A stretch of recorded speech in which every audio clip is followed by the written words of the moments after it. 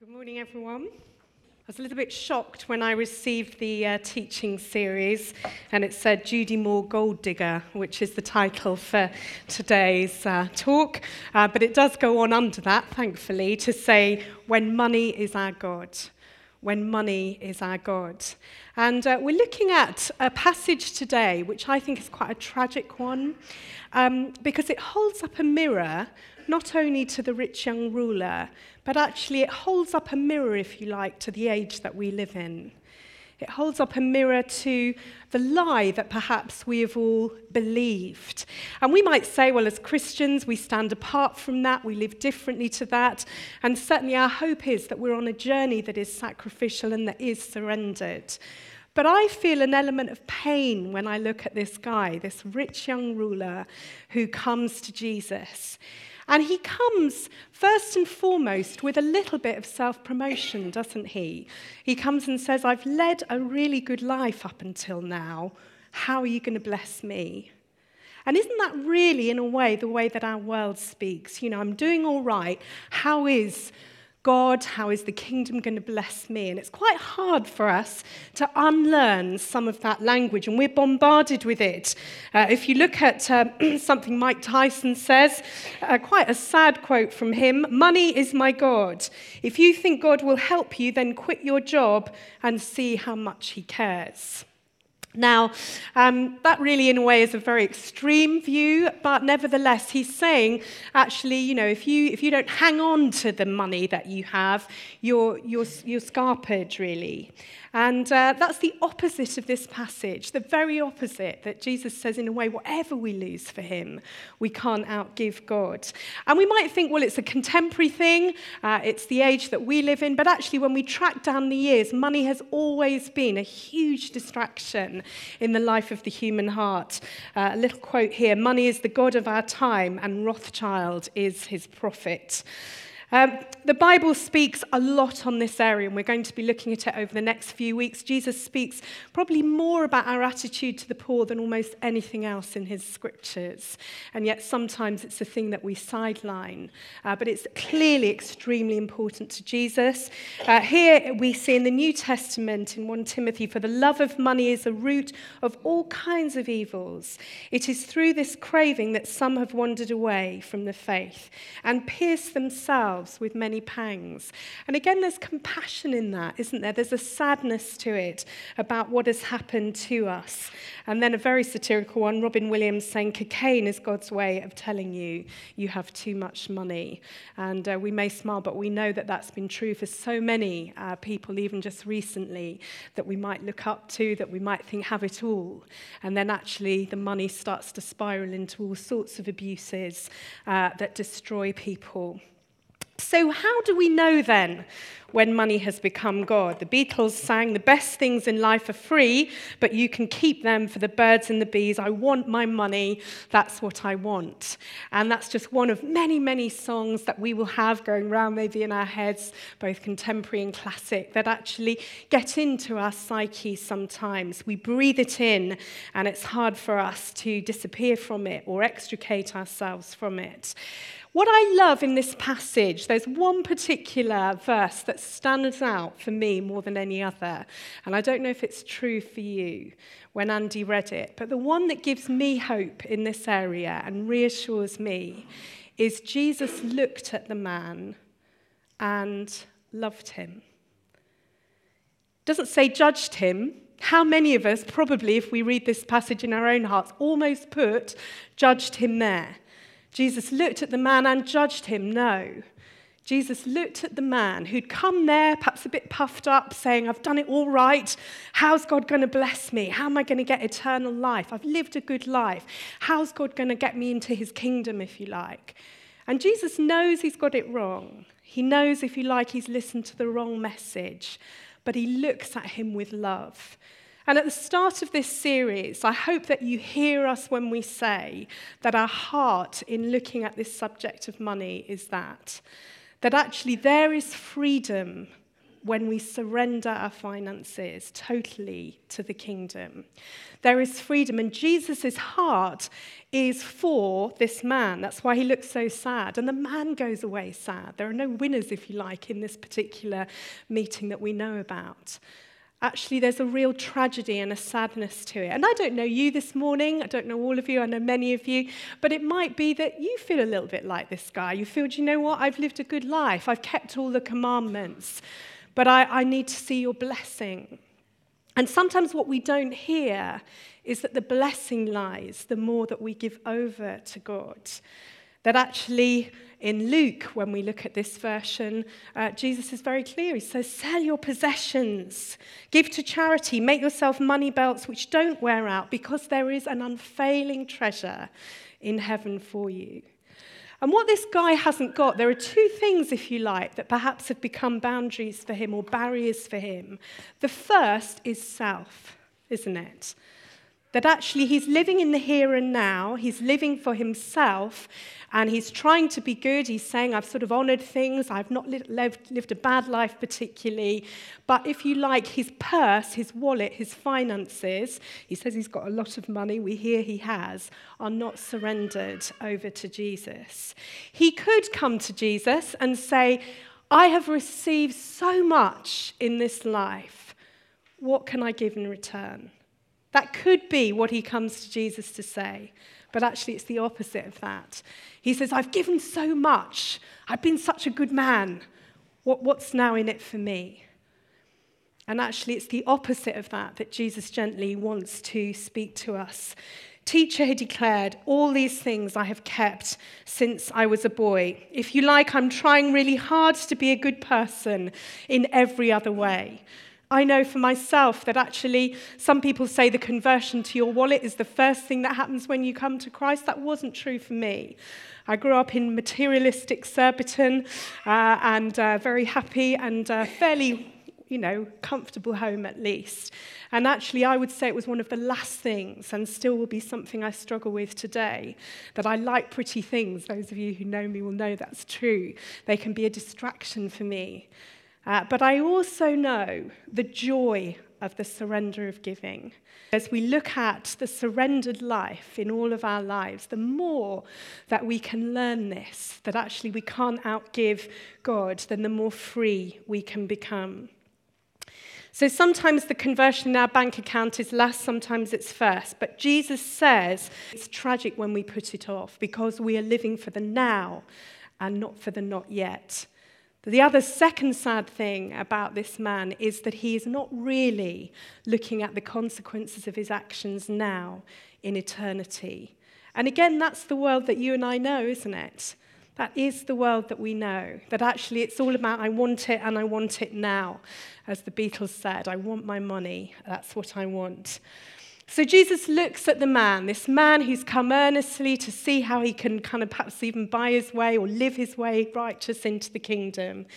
And he looked at him and loved him. And then he said, one thing you lack, go sell everything you have and give it to the poor, and you will have treasure in heaven. Then come and follow me. Lay down your life, and then you will really see what I'm able to do. And in a way, he may as well be saying, and I was thinking about this yesterday when I was looking at the passage again, he is saying you can trust God. Now you might look at that and think, well, that's a little bit of an odd subtext to the text, but actually, he knows the Father, and he knows that we can trust him, that we can trust him with everything. So anything that we give away, actually in blessing others, is going to be a reciprocal blessing in our lives. Some of you will remember the story a few years ago, I think it was about 4 years ago now, when I met with some women at Sizewell Hall down there on the beautiful East Anglian coast. And if you remember, there was a lady there, I talked about her quite at length, who sat through all of the talks looking furious and cross, kept walking out in the middle and then coming back in again, and looked like she hated me. Possibly she did.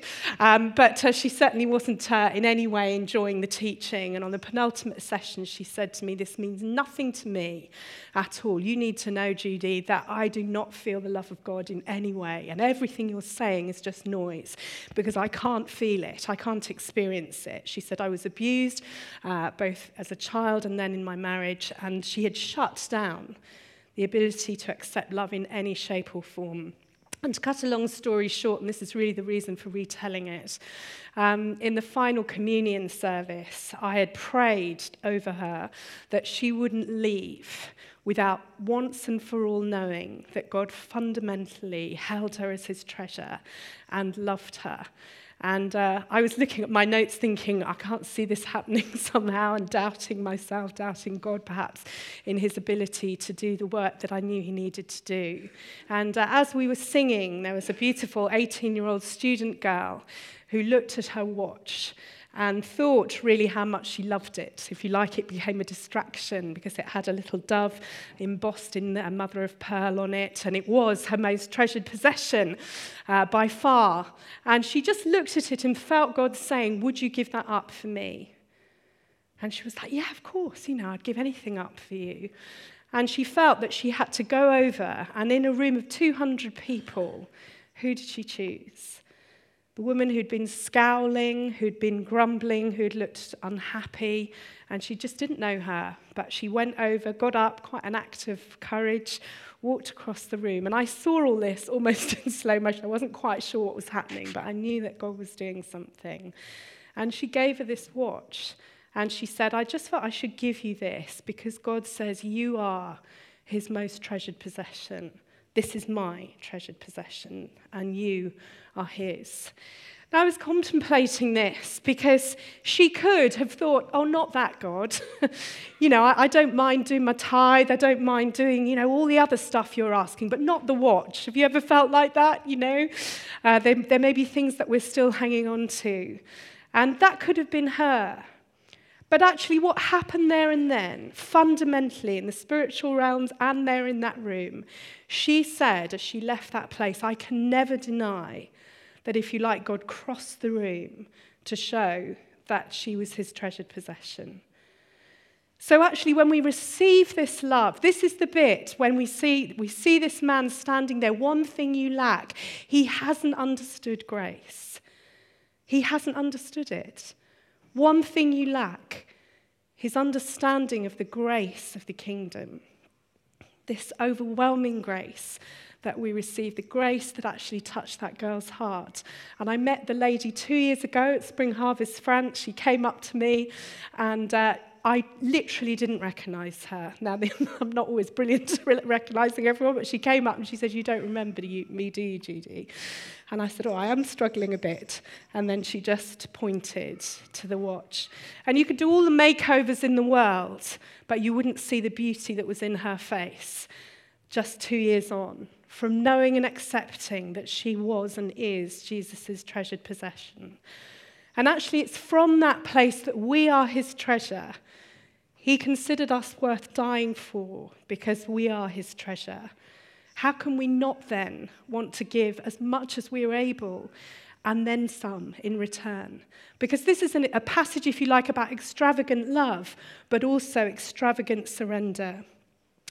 Jesus speaks then on the subject of money because he knows what does us the most good. He wants our freedom. He understands the freedom to give, and we see that across all of his life. Just over Christmas, I don't think I've caught up with you on this. I certainly told the guys in Moseley. But My dad now has a whole team of carers coming in, lots of different people, and he has one that he particularly likes called Sabira, who comes in the mornings, and she came for the first time just after Christmas to meet with him, and she said, "You need to know, Mr. Moore, that I am very excited to meet you, and I have 4 boys at home who are equally excited about me meeting you today." And I was overhearing all this in the kitchen, thinking it's a bit full on, I mean, he's lovely, don't get me wrong, but there seems to be a lot of excitement about it. And she said, "We've been reading your notes, I've read your notes, and I understand that for many years you were a samurai." Now, either my dad's been very quiet about this past or she's read that wrong. My dad was actually a Samaritan for over 50 years and one of the longest serving Samaritans in the country at one stage. So he was a Samaritan. But she thought from the notes that she was coming to meet a samurai. So I said, "Dad, you've got to milk that to your advantage, I reckon. We'll get the best care in Surrey. Have your spear out, your costume on, and whatever." But if you've met my dad, he's not particularly like a warrior. Or maybe he is spiritually, but he's certainly very brave. But it's kept me smiling over some quite tricky weeks with Dad. But it's also made me think that actually a lot of our living for God depends on our view of what he's really like. If you're here today and you think, why do Christians go on about money? We put the God channel on. Sometimes it is quite offensive, isn't it? Because it's too much. It's in your face. But the reason that Jesus speaks about money is for our freedom. And it's because he knows the God of love, the God of grace, the God of eternal life that wants so much, longs for us to be free. And knows how hemmed in we are, how small our world becomes, how much our world shrinks when money is our God. Every time we actually hold on too tight, when we make decisions that are about money for us, then there's something of the kingdom that shrinks in us. I was speaking to a friend called Tim, who's been writing a book. And in that, he's been asking, it's called the killer question in interviews, a little bit like The Apprentice, when they get to the dreadful interview round. I always feel really sorry for them. I think they're pretty brutal in that round. But they say, if you have one killer question that you'd ask somebody coming to work for you, and they interview the 10 top CEOs that they can find about what would your killer question be? And what's quite interesting in the narrative is many of them say it is not the question it would have been 10 years ago when I first got this job. That actually now they're CEOs, what they really, really want to see is something servant-hearted. And so actually some of the questions that they might put is, why do you want to work here, was one. And they said that actually 9 times out of 10, that people just say, because it will do this for me, it will do that for me, it will further this, it will further this. And actually what they're looking for is someone who says, actually, this fits with the vision for my life and I want to actually be part of it. Somebody else doesn't even really have the killer question to the person they're interviewing. The CEO of Tupperware, remember Tupperware? I think it's still around. The CEO of Tupperware says, it's not so much about the killer question I asked the person opposite me. I asked the question of the driver that picked them up from the station or the airport. I asked my receptionist and I asked my personal assistant. How were they treated by them? That actually, what the world really is craving in many ways is a different way to live, is a way that is not about self, but is about service. And we have that modeled here in the leadership of Jesus.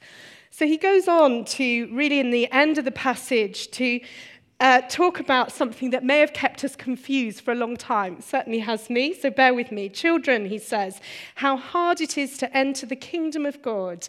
It is easier for a camel to go through the eye of a needle. Now, I don't know about you, but I think probably about maybe about 15 years ago, I heard teaching on this that I thought was a revelation. We've now heard it isn't true, so I'm quite disappointed about that. But I heard the narrative that actually this was about a gate, and the gate was called the needle. Did anyone else hear that? And the camel had saddlebags. Oh yeah, there's quite a few of us that were taught this. The camel had saddlebags on either side, and Jesus was basically telling a clever thing, if you like, in saying that the camel couldn't get through the needle, this gateway in the wall of the city, unless he lost his saddlebags. And I remember thinking, that's good. Yeah, no, I get that. So there's things I've got to take off. There's things I've got to let go of, and then I can, enter into the kingdom. That makes sense to me. But actually reading commentaries now and really kind of getting my head around it, I see that actually that wasn't the case. That actually Jesus' teaching is actually more extreme than that. Much more extreme. What he's quoting is an old Jewish proverb, only in the proverb it was an elephant. So that's even bigger, isn't it? An elephant that couldn't get through the eye of a needle. But it was actually in Jewish teaching, in the first 5 books of the Bible, there was the Pentateuch, and there was a reference to the fact that actually it was impossible for an elephant to go through the eye of a needle. And so what in a way he's saying is, you might know the proverbs, some of them would have done, but he's saying it's impossible. He's not saying it's okay as long as you throw off some stuff, which was what I believed, but actually it's saying surrender it all.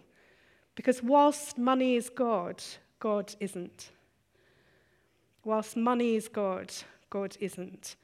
So it's quite an emphatic statement. And it's hard for us in the West. It's hard. But actually it's worth it. As we look at what he goes on to say, Jesus reassures us again and again that we cannot outgive this kingdom. We cannot outgive God. Think of our lovely girl handing over the watch and the repercussions in that woman's life and beyond in years to come. No one who has left home or brothers or sisters or mother or father or children or fields for me will fail to receive 100 times as much in this present age and in the age to come. That actually, whatever we're let going of, and it is costly to follow Jesus, it's free, but it costs us everything. The kingdom of heaven is free, but it costs us everything. It costs Jesus everything. And it's hard for us to understand, but I do believe that it's a work of the Holy Spirit. That actually, as this man goes away, his face falls, he's sad because he has great wealth, and wealth remains his God. Self remains on the throne. Barclay talks in his commentary about this in Luke. He talks about a woman called Edith who lived in a small world, bound up by Edith. To the north, to the south, to the east and west, the walls were Edith. I'm a bit sorry for Edith, I don't know who she was. But we could put our own name there. That sometimes our world shrinks because it's about us. And the minute that we say, no, actually my life is about you, Jesus, we put a different name there. And the walls of ourself start to come down. The Romans had an old proverb that money is like seawater. The more you drink, the thirstier you become. So giving is joy, it's treasure, it's worship. The inner essence of worship is the treasuring of God as infinitely valuable above everything else. The outer forms of worship are the acts that show how much we treasure God. Therefore, all of life is meant to be worship. Because God said whatever we eat, drink, whatever we give, all of life, all of life is to show how valuable the glory of God is to you. Money and things are a big part of life, and therefore God intended them to be a big part of our worship, since all of life is worship. So the way we worship God with our money and our possessions is to get them, to use them, to lose them in a way that shows how much we value his kingdom.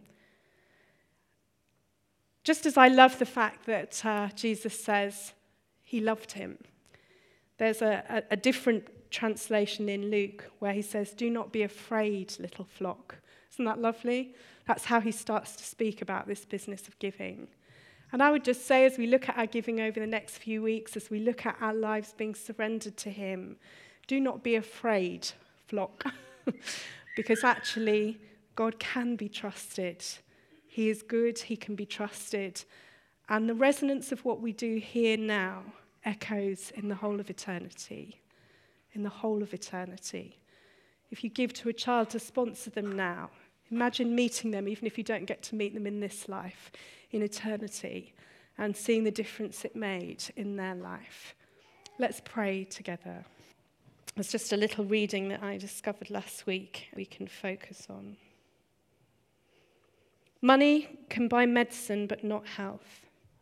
It can buy a house but not a home. It can buy a companion but not a friend. It can buy entertainment but not delight. Food but not an appetite. A bed but not sleep. Money can buy a crucifix but never a saviour. It can buy a good life but not eternal life. Lord, as we look at our hearts today, thank you that you look on every person here and you love them. Thank you that your heart is for our freedom and that you've called us to be ministers, to be worshippers, to be stewards of all that you've given, all the blessings that each of us have. We hold them before you now afresh. We surrender them to you. And Lord, we know that our bank balance, our wallet, our purse reflects our heart.